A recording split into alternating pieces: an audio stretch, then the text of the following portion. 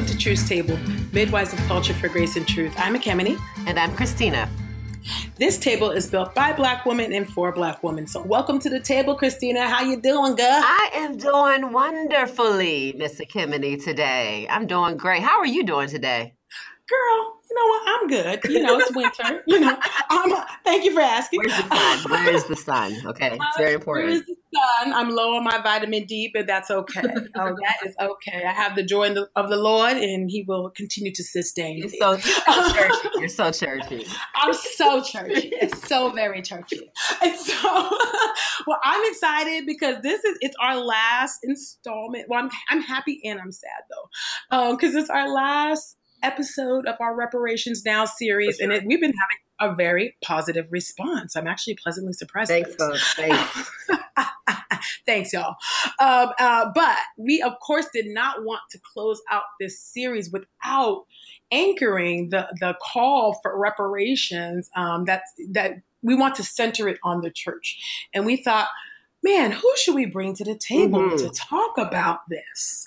And we just decided, you know what? Why don't we bring our brother, Reverend Dr. Pastor Duke Kwon, to the table? We wanted him at the table. And so we're so happy to have you, Pastor Duke. Hey. Thank you for sitting at the table with us. Yeah, well, thanks for having me. It's great to be here. It is such an honor. And so we were like, why don't we have him come and talk about ecclesiastical reparations and break it down for the people? Whatever that means, right? What does that even mean? What does that even mean? But before we get into it, why don't I let you guys know a little bit more about Pastor Duke. Now, he is our brother from an Asian mother. Amen. Amen. And we are happy to have him here with us. So now Reverend Duke Kwon is the lead pastor of Grace Meridian Hill, a congregation in the Grace DC network located in Washington, D.C. He spent his early years in Southern California, then journeyed to the East Coast for his undergrad studies at Brown University. Working as an analyst at a management consulting firm, Duke began his formal training for pastoral ministry at Gordon Conwell Theological Seminary, where he obtained his MDiv and THM. During his time in New England, he also served on the campus ministry staffs of Grace Covenant Campus Church and Reformed University Fellowship, Brown, where he also met his wife, Paula. Duke moved to Washington, D.C. in 2004 to serve as the assistant pastor of Grace DC's anchor congregation, Grace Downtown. Then in 2011, planted its second congregation, Grace Meridian Hill, a neighborhood church located in one of the most ethnically and economically diverse parts of the nation's capital. Duke and Paula live in Columbia Heights together with their three adorable children. And you can find him on Twitter at Duke Kwon DC. Follow Duke. He will preach the gospel of grace to you on the Twitters. Amen. So welcome to the table. Welcome to the table, Pastor Duke. We're happy to have you with us. Oh, man, this is a dream come true to be here at the table. I don't know how I got here. I slipped in the back door or something. You are the internet bishop. That is how you got here. Thank you. Yes, that is how you got here. You know, in 2017, well, we all know 2017 was a doozy. And we were all at LDR, the Leadership Development Resource Conference in St. Louis. And you just gave such a compelling and powerful sermon at the Speak in Truth. I think the theme was Speak the Truth in Love. And I know we at the table were moved by your message. And you talked about this concept. Well, actually, first of all, before I even jump into it, because I'm so excited, why don't you talk to us about your faith story? Talk to us about that first, and then we're going to jump into what you actually talked about in your sermon. Yeah, well, I grew up in a family that was growing in the Christian faith in my early years. My dad came to faith when I was 4 years old, and so that meant we were all figuring it out together. I think my faith became my own, and Jesus became more real and personal to me. The grace of God came alive to me, probably closer to college. And that's definitely when my faith trajectory just started taking off in terms of deeper maturity and growing in community and mission and all this. And so it's been a wild ride since then. But yeah, called to ministry towards the end of college. and called to church planting and city ministry a little bit after that as well. And so glad to try to always be working out these things in real community and real life, right? So it's not just theoretical stuff we're talking about on an armchair or even just among friends, but really living it out, because that's how our faith is meant to be lived. Awesome. Well, so I remember very well, and Ekemini just started to bring it up, being at LDR so in 2017 and listening to your sermon and just really being blown away by both the grace and the truth that was there, and and one of the phrases that you said that I think for most people listening, they would have walked away with having ringing in their head was this idea of this kind of ecclesiastical reparation, or what does it mean for the church to repair? And I just wanted to open the door for you to unpack that a little bit, give maybe our listeners a snapshot of kind of what your hopes were and what you shared, and they can check that out online as well. We'll give them access to it. We'll provide the link. If you could just share us a little bit about where your heart was and what you were thinking, and a little bit about that phrase that you lifted up. Yeah, let me just share some thoughts on how I use these words, or how I think of these words. Awesome. To be a little bit semantically anal here, to be precise, right? I would distinguish between reparation and reparations. Reparation, so without the S, is the principle. Reparations, I would say, is the practice. So the principle, reparation, is simply referring to repair, the repair of broken things. I know you all have been talking about this. But for me, this is simply a product of our theology of repentance. It's not related to social theory per se. It's not coming from different important places. This is primarily about a biblical theology of repentance, which is not just about feeling sorry for wrongs that you have done, but actually making those things right. And the church, just honestly, is not good at this. In fact, recently, Rachel Denhollander, who has just been this incredible prophetess and sister speaking truth about the nature of abuse in the Larry Nassar sentencing hearing, and the talk, really sermon that she gave there. But she speaks openly about the deficient theology of repentance that we've got in the church. We don't know how to do this well. And so we don't always realize that repentance requires reparation. This is the principle, bearing fruit of repentance. I think of it in, I've got little kids at home. So Daniel Tiger, they always got these great jingles in this. Hey, Daniel Tiger's good. There's a lot of good gospel theology in Daniel Tiger. Look it up, right? But there's this one song that my kids sing, that he sings, saying I'm sorry is the first step. Now, how can I help? Teach us, Daniel. Hey. That's right. The prophet Daniel. No. When we need to say sorry, we need to put words to our apology, but then we need to make things right. This is restitution. Now, this is what's important to me about this principle of reparation. In my understanding, reparation is not retribution. This is not punishment. No. Come on. It's restitution. But here's the key, though. In my understanding, it's therefore a matter of justice and not charity. You are doing what is right, what is owed to those whom you have wronged, not in a punitive fashion. It's not punishment, but it is owed. So strictly speaking, I would say reparation is not a function of grace. Charity, it's not kindness per se, but it is a matter of justice. It is something that we ought to do. It's something that we are obligated to do as a fruit of our repentance. Another way that you might talk about reparation, Cornelius Plantinga does this great study on the nature of sin and the nature of shalom. And he describes shalom as what? The way things ought to be. Yeah. So reparation is the restoration of shalom.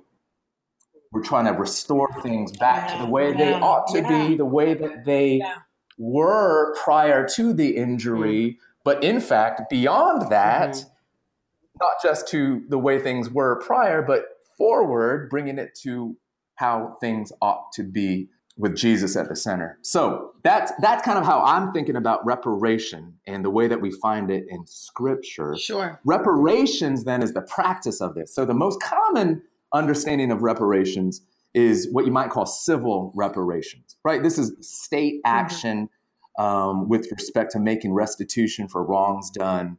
And in light of slavery and the disenfranchisement of African peoples, not only from the beginning, but even over the centuries, over time. And so there's that. And there's a lot that we need to talk about with respect to civil reparations. I do want to point out that there's a big old kind, we can come back to this if we can, or if you're interested in it, but there is a significant role that the church could play and probably must play, even as we wrestle with the idea of civil reparations. Oh, we're going to get there. We're going to ask you about that for sure. But what I want to distinguish here is this idea of ecclesiastical reparations. So I know I've taken a long time so far to get to where you wanted me to get, but I just want to lay out the land so it's clear kind of how all these puzzle pieces fit together in my mind. So ecclesiastical reparations is this idea, again, the restoration of shalom as an outgrowth, a fruit of our repentance. This is sort of how the idea is, how can the church begin to make restitution for its racial sins?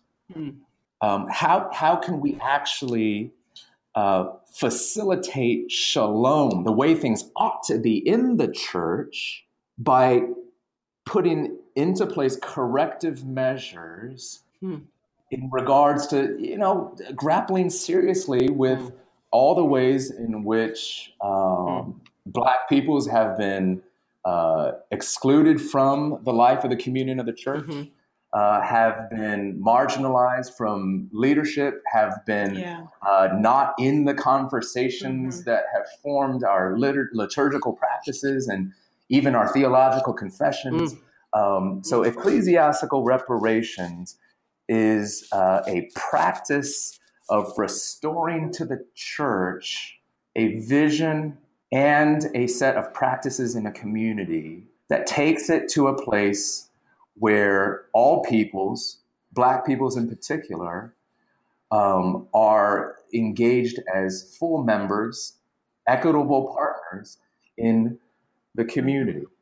And so we're not talking about payment of money per se. It's not a purely monetary payment or restitution in this ecclesiastical reparation sense, but rather it's addressing church community structures and its ministry norms and patterns. But it might include money too.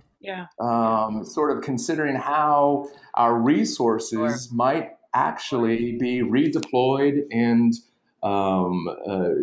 sort of repurposed in different ways. And so anyway, I'm happy to keep on unpacking it together with you guys, but just to leave that as a broad overview of what we're talking about here. That's good. No, thank you for that. Now, Duke, how would you define ecclesiastical? Just for our listeners who might not know what you mean by that term, that maybe they've never heard of ecclesiology or any of that. What does that mean? That's good. That's a big word that's overly complicated because it simply means church. It just means church, right? So Ecclesiastical comes from the Greek word ekklesia, Yes. Which is the assembly of God's people. And so this is the community of believers. This is the organization of the church as well, institutional church life. So it's a multifaceted word, but we're talking about reparations in the church. Awesome. Thank you for breaking that down. You were talking about here and in your LDR sermon about, you said something about, I'll quote you here. You said reparation is like you were talking about reparation as a fruit of true racial repentance. And I'm wondering if you can unpack that for us a bit more. And if you can also even speak to critics who might say, well, reparations is what do you say to critics who would say it's just charity, right? Or it's a handout, or because you brought in some really good dimensions and nuance to your own definitions of the civil side and what the church will be required, what will be required of the church. So if you could talk to naysayers who would say, oh, reparations is just a handout, it's just charity and we shouldn't have to pay it. How can you put that in conversation with your own phrase about how reparations is a fruit of true racial repentance? Right. Well, I think what we find in Scripture again and again is this understanding of repentance as not just an inward dynamic, but also an outward zeal to redress wrongs specifically and practically. I think one of the best places to go is the words used by John the Baptist. We find this in the book of Matthew, right? When he turns to his listeners and he's tearing them apart, right? He's holding no prisoners. And he's telling them that they need to repent, but they actually need to bear fruit in keeping with repentance. Well, there you go. Yes. Right? And so in other words, your repentance needs to show up in real life. Sure. Right? And, we see this even in the New Testament epistles, when the Apostle Paul is talking to the Corinthian church, he commends them for their repentance. And even there, he talks about practical fruit or changes that genuine repentance created in them. So he actually commends them for their earnestness, their eagerness to clear themselves, their alarm, their indignation, even their readiness to see justice done. Right? So Paul himself is looking for ways in which repentance actually energizes our lives and our relationships, where we are trying to address ways that we've injured people and to now make things right. The best example is always Zacchaeus, right? Luke 19, where he, upon having his heart transformed by the stunning friendship of Jesus, right? The grace of the good news of Jesus showing up in his house, he repents. But he doesn't just say sorry. He doesn't just say sorry. He says, I'm going to actually make things right. Right? He says, I'm going to pay people back fourfold, right? And Jesus commends him. Today, salvation has come to this house. Right. And so, Zacchaeus' repentance is demonstrated, even proven by his commitment to pay people back, to give them back what he stole from them and then more, fourfold. Right. Yes. And this again and again is the pattern of Scripture in taking our injuries seriously, but also in this expectation, even obligation, that we more than verbalize our repentance, that it actually is shown forth in our desire to repair broken things, repair broken things. And so I think it's clear in Scripture, the principle. I think we get tripped up in the application of it, especially when we're talking about it on a civil level. Granted, it's complicated. Yeah. Oh, yeah. And there's room to disagree. But my concern, though, is can we at least agree on this principle? I'm not sure if we're even there. Come on. Right? I'm not sure if we're even there, that repentance has to show up in more than a verbalization of contrition. Sure. Right? We need to do more. And so, of course, there's no popular support for reparations. Right? I'm not surprised at that because there's no popular support for repentance either for our racial wrongs, right? Come on. The one flows from the other. And so let's hunker down and figure out this principle, this reparation principle. Wow. Well, that will be tweeted. Don't you think so, Kimberly? I think it shall be tweeted. So Pastor Duke, I'd like for you to use your sanctified imagination, if you would. Yeah. And I know that this is, as you just mentioned, this is very complicated, what it looks like on the ground. Right. Yeah. But for example, you mentioned confessions, right? The nature of what confessions we bring forward and we don't bring forward, whose voices we hear and we don't hear. And if you could draw out a bit for us, maybe a practical application of ecclesiastical reparations. What does it mean in terms of how we understand our traditions or denominations? What would it look like to repair the breaches that have taken place in regards to ignoring, for example, Black voices? What are some concrete ways we would move forward?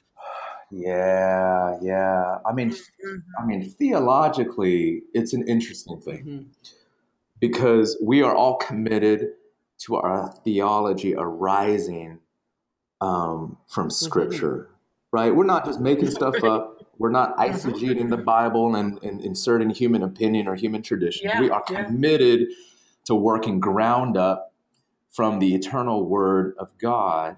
But here's the challenge. All of our theological reflections and articulations are inevitably and unavoidably enculturated. Sure. Because they're processed by and articulated by enculturated human beings. I mean, and this is not an obvious point. This is not something that we all, this is actually something that probably needs to be discussed more, even though it's been asserted and explained and argued in plenty of places. We like to believe that we are disembodied, unenculturated, getting the truth of God directly from His eternal mind, and right. But the truth is, every time we sort of write or express or explain or illustrate the eternal, yes, universal truths of God, we are always putting cultural encasings around it. We can't, we're doing it through human languages. We're doing it through cultural forms. So what that means is, sorry, I'm getting to this point. What that means is, if we haven't had multiple voices articulating together the truth of God's word in our historic confessions, if we haven't had all different kinds of people at the table, if we're only shaping our theology through a certain cultural lens, for example, a Eurocentric cultural lens, or a Western cultural lens, or an American cultural lens, then even our theology is going to be skewed towards the things that Western culture or Eurocentric culture is going to be able to see. And let me throw in this caveat. That's not all bad, because as we understand in our theology of culture, that means there are going to be certain things that Western or European culture is going to see better than other cultures. There's actually there's an asset to this. There's a contribution that those lenses will make. We need that point of view as well. The question is that the only point of view that we need? Right. That's the problem, yeah. So what I think we need to reckon with is that we have blind spots even in our theological articulations, confessions, creeds, certain things that could be fortified by the perspective of peoples of other global cultures. Yep. Yes. And I don't know, I'm not saying that therefore the project is to rewrite these historic global confessions. I think what it is to take those things, but to humbly acknowledge their Amen. limitations and then to fill them out with other resources, or to identify together what its limitations are and what its weaknesses are and what gaps need to be filled. We need to have that conversation so that we're not continually affirming and reaffirming limited enculturated confessions of our theological truths as if they are perfect and complete and don't need additional voices to speak into them or to speak alongside them. Right. So that's the theological piece. I could say, we could go down the list, right? Our liturgical practices in the church, right? So rich and so wonderful. And, we're located in the Reformed Presbyterian tradition, right? So every church tradition has its sort of forms of worship, how we worship God on a Sunday morning and throughout the week, right? We all have these traditions. Who decided what works best, what's most true to Scripture, and what connects most with people, right? And in what ways are those actually things that we need to invite more voices and cultural perspectives into? This is a big deal. This is a significant project that we're talking about in terms of rebuilding our community structures, our liturgical forms, challenging our assumptions. It's not easy, but I think it's worth it, right? Yeah. I think you're right. It's not easy. It requires a liberated imagination, and you have to decolonize your mind, right? And that's not to say that you can't glean anything good, from a Western, framework, right? That's not what I'm saying. That's not what I'm saying at all. But I think because it becomes so normative, you have to do very intentional work to undo that and to begin to look to the margins like, hold on, wait a minute. They have something to say. And they need to be centered, right? This is God's upside down kingdom. And so we need to begin to reorient ourselves toward that, which is so hard within our context. So thank you so much for breaking that down. And I guess in that same vein, what would you say, as a pastor of a multicultural church, what would you say are some of the unique burdens and even the role of a multi-ethnic church with regard to racial justice? What is the role for a church that sits within the multi-ethnic and multicultural intersection? Yeah, that's a great question. Theologically, the Bible teaches us that the church is meant to be basically a little sneak preview of heaven, right? The church, we get jaded because it doesn't always look like that and feel like that. That's for sure, because we're fallen people. But the church is meant to be a mini model of the kingdom of God. And so I think what you have in multicultural, multi-ethnic churches is a little community that can actually, by the grace of God, start to put into practice what it looks like to be a reconciled community, what it looks like to be a community zealously that pursues kingdom justice. And one of its most important roles, I think, is therefore to give hope to a weary world. Yeah. That God actually is doing this work. That, so the world at large is broken, and we're not going to change everything, not by ourselves and not overnight, but at least this little huddle of people are being changed. Relationships are actually being healed. People are actually starting to repent, and people are actually learning to forgive. And I think to understand that the small unit of the local church is wonderfully small in a way that actually makes things feel more possible, giving us new energy and new hope. Gosh, God is actually on the move. I don't necessarily see it all out there, and I certainly don't see it on social media, but I see it with my brothers and sisters to my immediate left and to my immediate right. And that's, anyway, the primary place where God has called me to be faithful. So I think there's that. It's a little generator of hope. I think that church is also a training base, like an equipping ground. We're called to nurture and disciple people. And, you know, we like to move quick and try to do all these things on a large scale, change the world. But no, God says, you know, let's grow one brother and sister at a time. Real transformation is slow, mostly hidden, and is something that shows up in real lives, real people's lives. So the church is where you train people up and equip people with a vision for kingdom justice, for cross-cultural relationships, for racial repentance, for racial wholeness. Yeah. And then you send them out into the world in every sector of life where God has called them to, so that they can infuse this vision into every other relationship and workplace and relational space and sphere that they are called to be a part of. So I think it's just wonderfully strategic, but it's also true to God's word to say we have to hunker down and apply ourselves most to the local church setting for transformation to happen. I know that's not a popular view, but I really do think that's true. No, so good. Thank you so much.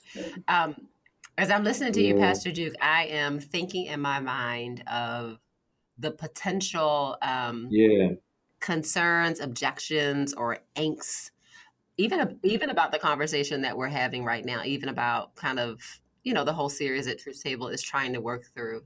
And that doesn't mean that when we work through these series or we have these these podcasts, we do them in a way that, you know, is sinless. Of course not. There are always spaces to push back and critique and say, sharpen this or look at that.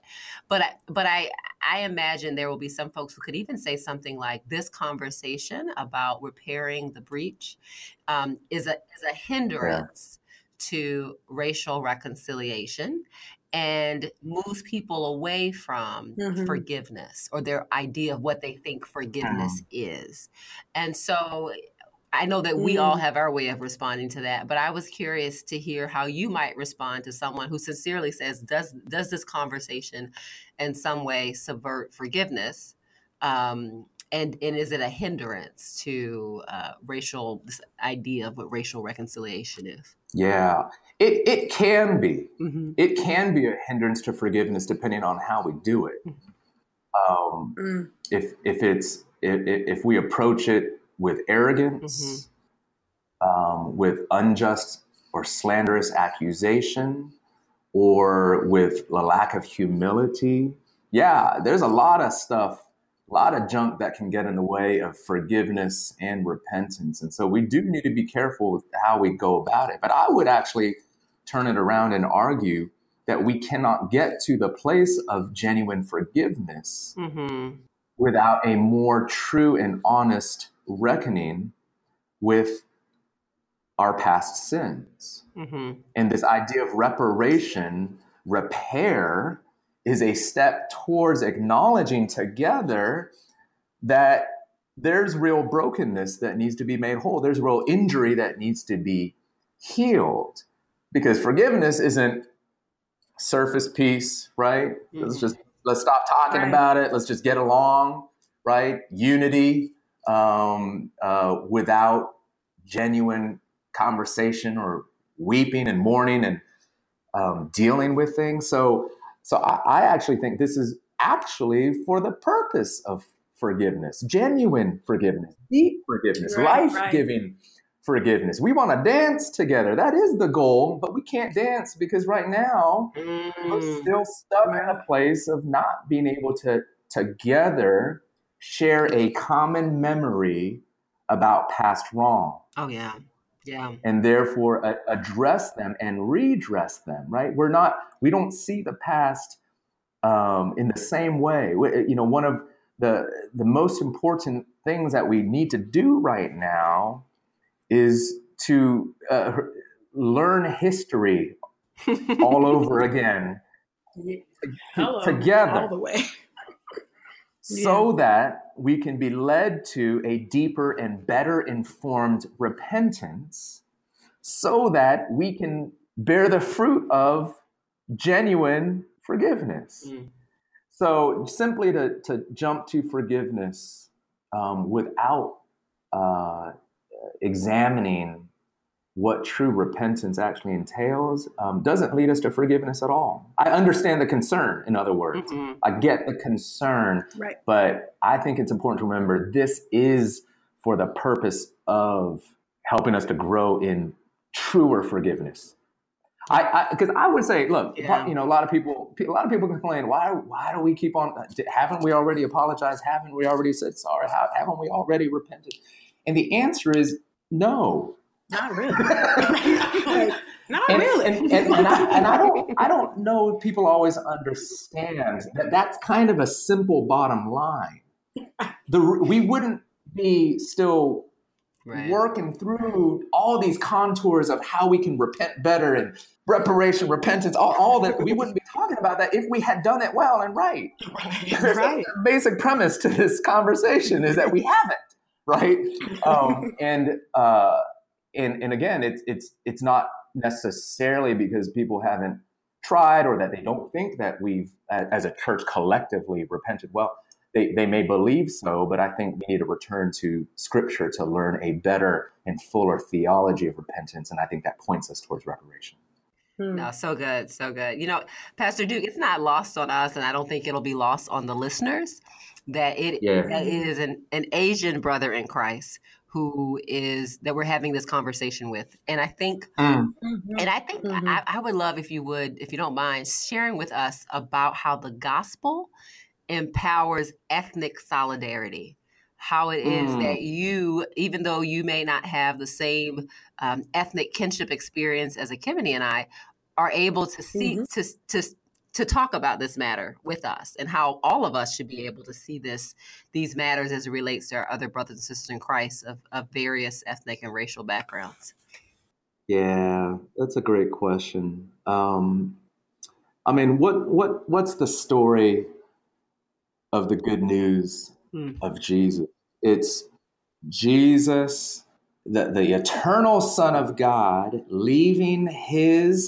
letting go of his natural cultural surroundings in heaven, crossing from heaven to earth out of infinite love, entering into our human flesh, so getting into our skin in order to see the world through our eyes and walk through this world in our shoes or sandals, as it were at that time, in order to stand in our place, live in our place, die in our place, rise in our place for our salvation, for the salvation of this world, right? That's the story of the gospel. And so when that story changes your life, when that story of love starts to turn your world right side up, you want to love like that. And I think for me, it's this, stepping into other people's worlds, trying to see the world through other people's eyes. Yeah. What you call, that sort of gospel empathy. Absolutely. Right. Or to use the theological term, incarnation, right? The Son of God put on human flesh. He incarnated. I feel like that's what compels me. I feel like love means entering into other people's worlds, trying everything that I can to see it through their eyes and to feel it in their skin, and to walk through this world through their feet, and to listen and understand and then that. So it's no surprise then that everywhere in the Bible it says, look, if you really are someone that belongs to Jesus, you will weep when someone else weeps. You will rejoice when someone else rejoices. What is it? That's called empathy. Yeah. This is just when Jesus comes into your life, you start to take on the burdens and the celebrations of other people. Yes. Because you are one. Solidarity is essential to Christian salvation. And so that, in a nutshell, that's kind of, I think, what, by God's grace, I've become compelled to do, especially with respect to the Black experience and both the joys and the sufferings and the celebrations and the sorrows and the wounds and all that. And I'll tell you why, just to say, part of it too is because I wholeheartedly believe that the racialization of American society and the American church is built around the Black experience. Oh, yeah. And so if we're going to untangle the mess that we found ourselves in, we actually need all of us. Even if you're not Black, you need to understand the Black experience and the racialization of America around Blackness. Sure. And whiteness. And so as an Asian American, guys, what I say to myself and what I say to other people is that there is something to growing and understanding your own identity, my yellowness, as it were, right? But what I say is, in this country, at least, in racialized America, you cannot understand yellowness without understanding Blackness. Yeah.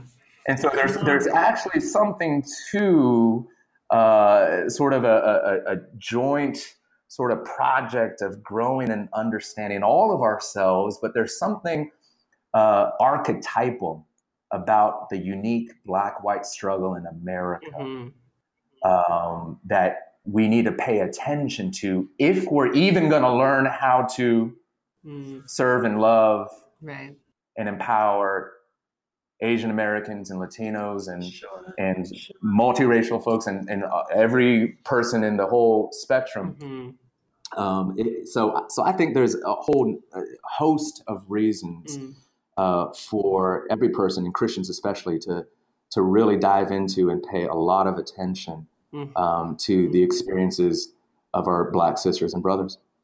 Thank you. Thank you so much for your wisdom, particularly on how the gospel really does fuel interethnic solidarity. And it's so important. And I'm so glad you brought up the importance, right, of our non-Black brothers and sisters learning the history of Blackness in this country, right? Because you're going to have a hard time in America if you don't understand the racial caste system, if you will. Right.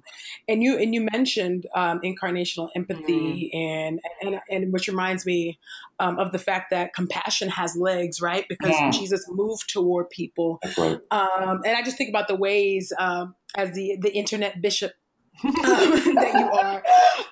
He is the internet bishop, y'all. Duke really is the internet bishop, y'all. Follow him.